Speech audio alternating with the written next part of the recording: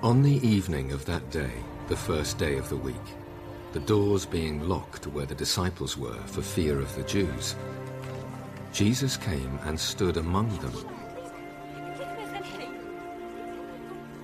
and said to them, "Peace be with you."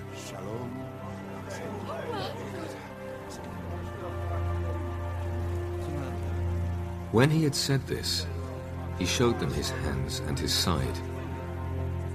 Then the disciples were glad when they saw the Lord. Jesus said to them again, "Peace be with you. As the Father has sent me, even so I am sending you." And when he had said this, he breathed on them and said to them, "Receive the Holy Spirit. If you forgive the sins of any, they are forgiven them. If you withhold forgiveness from any, it is withheld."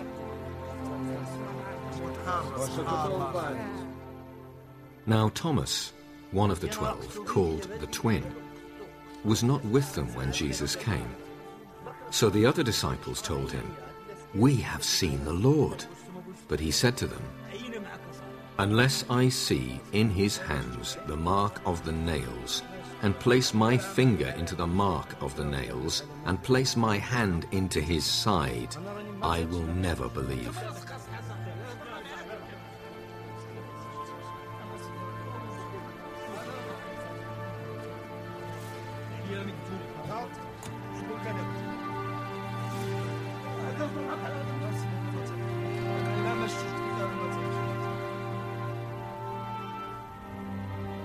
Eight days later, his disciples were inside again, and Thomas was with them.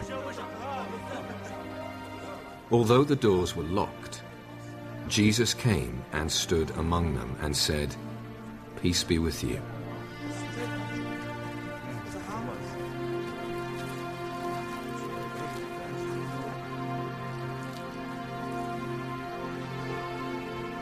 Then he said to Thomas, "Put your finger here and see my hands, and put out your hand and place it in my side. Do not disbelieve, but believe." Thomas answered him, "My Lord and my God." Jesus said to him, "Have you believed because you have seen me? Blessed are those who have not seen and yet have believed." Now Jesus did many other signs in the presence of the disciples, which are not written in this book. But these are written so that you may believe that Jesus is the Christ, the Son of God, and that by believing you may have life in his name.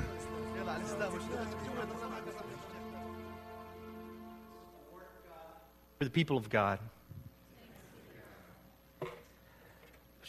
We're in John chapter 20, 19 through 31. That's what exactly it was verbatim out of the Bible, with a little visual illustration behind it. We're in the series entitled The 12, talking about the 12 disciples of Jesus. And we're picking up different disciples and focusing in on one aspect of their lives and how it can relate with us. Today we're talking about Thomas, the doubter. Isn't that just a great name to be known as the doubter? There were, I don't know, that's probably up there with tax collector like Matthew, but, or I guess Judas was worse too. He was the betrayer. I guess that is worse. But how would you like to be known as Thomas, the doubter? And have you ever used that phrase before? You called someone a doubting Thomas? We use that a lot, right? That story is so much part of who we are in our culture that we even use that term. So don't be a doubting Thomas. And one thing for us to remember is that first of all, a few weeks back, when I was on vacation, I watched the movie Zero Dark 30. Have you ever watched that movie? It's about the hunt for Osama bin Laden and his capture and all of that aspects, the decade-long aspect that went into it, the story behind it. And when they raided the compound and after they killed bin Laden, they took pictures. The Special Forces guys took pictures of him for identification purposes. However, the government didn't release those photos, and so there's a lot of people who feel like there's a conspiracy going on. Have you heard those theories? That it never really happened because there's no pictures to prove it. People doubt that it actually occurred because they didn't see it for themselves and there's no pictures. And I was thinking about that as it relates to Thomas, and in the same way he was with Jesus for 3+ years and followed him, literally left everything and followed him, and he saw him die on a cross, saw him brutally suffering on a cross, die, be put into a grave. So no wonder he was doubting when he was hearing about Jesus being resurrected. And let's just be fair here, first of all, that Thomas gets a bad rap, I think. That's my first point. Very profound. I think Thomas gets a bad rap because, he's called the doubter and everything. But what do we really know about Thomas? Well, first of all, we know he's the twin. We saw that in the scripture. It said he was called the twin, so apparently he was a twin, and that was known to everybody. We don't know a lot about him, but what we do know about him that he had a lot of zeal, because in a time, first of all, he's one of those disciples that dropped everything and literally followed Jesus right away. He didn't say, I got to go back and take care of family business first. I'm just going to follow right now. But also, the prime example of his zeal is found in John chapter 11. John chapter 11 is when Jesus raises Lazarus from the dead in the town of Bethany. Well, during that time, the town of Bethany, first of all, is right next to Jerusalem, right where the center of power is, right where all the religious rulers are that wanted to kill Jesus. So you put that into context. And when Jesus told the disciples that he wanted to go back to Bethany, they were like, isn't that the place where they want to kill you, Jesus? And they were terrified. But Thomas's response, we see in John 11:16 was, he said to the disciples, "Let us go that we may die with him." That doesn't seem like much of a doubter to me. He seems like a man who is willing to lay down his life for his friend, which Jesus talks about later in John 15. He had faith. He may have his doubts at times, but he had faith. And I want us to know this morning that Thomas is no different than the rest of the disciples and us. Sometimes we read Bible characters and we say, oh, yeah, I'm glad I'm not like them or whatever. But this is one of those instances where I read this story and, I would be the same way. If I heard Jesus was risen from the dead, but I hadn't seen him for myself, and after I'd followed him all this way and invested so much of my life, I would struggle as well with doubt. Especially since back then, the idea of someone resurrected from the dead was seen as a far-off concept. Now, the Greeks and the Romans, they had their view of the afterlife. The Jews had their view as well that, yes, there's an afterlife, but at some day, at the end of time, God's going to judge all people, and those who believe will be raised. There'll be a resurrection. Everybody will be raised from the dead. So that was in their mind. So they're thinking far off, not now, a resurrection of Jesus in the near future. And so we need to give him a little bit of slack, because even Peter and John didn't believe till they saw the empty tomb, and Mary didn't even believe until the resurrected Jesus called her by name. He is like the rest of the disciples and like us. So really, Thomas was not asking anything more than what the other disciples had already experienced. He wanted to see the resurrected Christ as well, but he needed to see him in order to believe. Okay, let's change it up here just real quick then. So we got you the background about Thomas. Now let's switch here a little bit. Go ahead and put that photo up there. Now that's my family portrait from circa 1978, 79. I'm not sure of the time on that. Go ahead, laugh. I know you want to laugh. Okay. That's obviously me up at the top left, and this is my mom, dad, and my older sister. And I came across this, and I was like, wow. You like that? First of all, you like that hair? You like the hair? I remember that day especially. I was out playing with my friends. It was a Saturday afternoon, and my mom called me and said, "Hey, we're late. We're supposed to go take our family portrait at the church." You know, those pictorial directories churches used to make and stuff. That's what that is right there. And literally, I was outside sweating, playing ball, and so normally my hair was nice and perfectly feathered. Did you ever have one of those? That was back when I had hair. Anyway, and that's my family as well. And man, look at those glasses my sister and my mom are wearing. Woo! That just screams 70s. Awkward family photos. You ever seen that website? Yeah, that's probably a candidate right there. Anyway, so yeah, me in my leisure suit and leisure shirt as well with the big collars. So that was a joyous time, but as I've mentioned before, I've mentioned this in previous sermon. Some of you might not know who are newer. A couple years after this picture was taken, my mother passed away from cancer after battling it for a couple years. And so the happy family was literally torn apart in many ways. And I was left after that doubting God. The person who personally walked with me my whole life, literally, the person I was closest to, had been taken from me. And so I was doubting God. Not so much doubting belief in God, but doubting his methods. Have you ever been there? You know, you can't blame me if you think about it. I was a 14-year-old kid, and I was like, people were coming up to me and saying, well, this was God's plan. Well, you know what? God's plan kind of sucked. You know, that's the way I thought of it at the time. In fact, I still, when I get to heaven someday, I'm like, hey, Jesus, what about that? Anyway, that's another story for another time. But I was so much doubting at that time. But I look back now, as rightfully so. I was hurting. I was afraid. So that's the type of doubt I'm going to talk about this morning, that type of doubt that is, in a sense, justifiable. For all of us, go through it together. So I want to say to you today this. Doubt is a normal experience of the Christian faith. We are all going to experience it. We all do, don't we? It's something we share together. Sometimes we treat doubt as unbelief, and I don't believe that's true all the time. The doubt I'm talking about is questioning.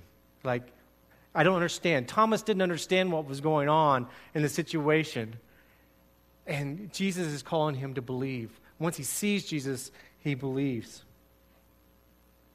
Now, in my situation, not only did I doubt, but the source of that was because I was really afraid. And I think many, many times, the source of our doubt is fear. Fear of the unknown, fear of what's going to happen, and it turns into full-blown doubt of what God is doing. There's another passage in Luke 24, the famous instance of two disciples on the road to Emmaus, and Luke 24 reads, "Then the two from Emmaus told their story of how Jesus had appeared to them as they were walking along the road, and how they had recognized him as he was breaking the bread. And just as they were telling about it, Jesus himself was suddenly standing there among them. 'Peace be with you,' he said." Sound familiar? But the whole group was startled and frightened, thinking they were seeing a ghost. "Why are you frightened?" he asked. "Why are your hearts filled with doubt? Look at my hands, look at my feet. You can see that it is really me. Touch me and make sure that I am not a ghost, because ghosts don't have bodies. You see that I do." As he spoke, he showed them his hands and his feet. Still they stood there in disbelief, filled with joy and wonder. You know, they were. I think so often that we let fear just totally entangle our lives and cloud our perspective on what God is doing. And so what's that mean for us? It means that we need to take a hold of that fear and surrender it to God before it comes into full-blown doubt. We need to take that fear of the unknown or whatever it might be, and surrender it at the feet of Jesus and say, "God, I don't understand what you're doing, but I'm going to give it to you anyway. Here's my fear. I am yours." The writer once wrote that the first thing that is imperative to understand and accept is this: the more you resist fear and try to directly overcome it, the stronger it gets. The more attention you give it, the more it grows. Let me read that last part again. The more you resist fear and try to directly overcome it, the stronger it gets. The more attention you give to it, the more it grows. So you got to deal with that fear. You just can't let that fear linger in your life and allow it to become doubt. Well, not only do I, when in this passage we looked at earlier in John 20, we see doubt and we see fear in that room, but we also see forgiveness. Forgiveness is demonstrated immediately by Jesus when he says, "Peace be with you." Shalom. Peace be with you. And that in itself, that simple phrase, speaks volumes. Because here, think about it. All these disciples had forsaken him. It began in the garden when they were falling asleep while he was praying. And then from there, once he was arrested, they all scattered. And yet Jesus walks in the room and says, "Peace be with you." And let's take a look at real quick at that garden. When Jesus was in the garden, what did he do? There was a moment there where he said, "My Father, if it is possible, let this cup of suffering be taken away from me. Yet I want your will to be done, not mine.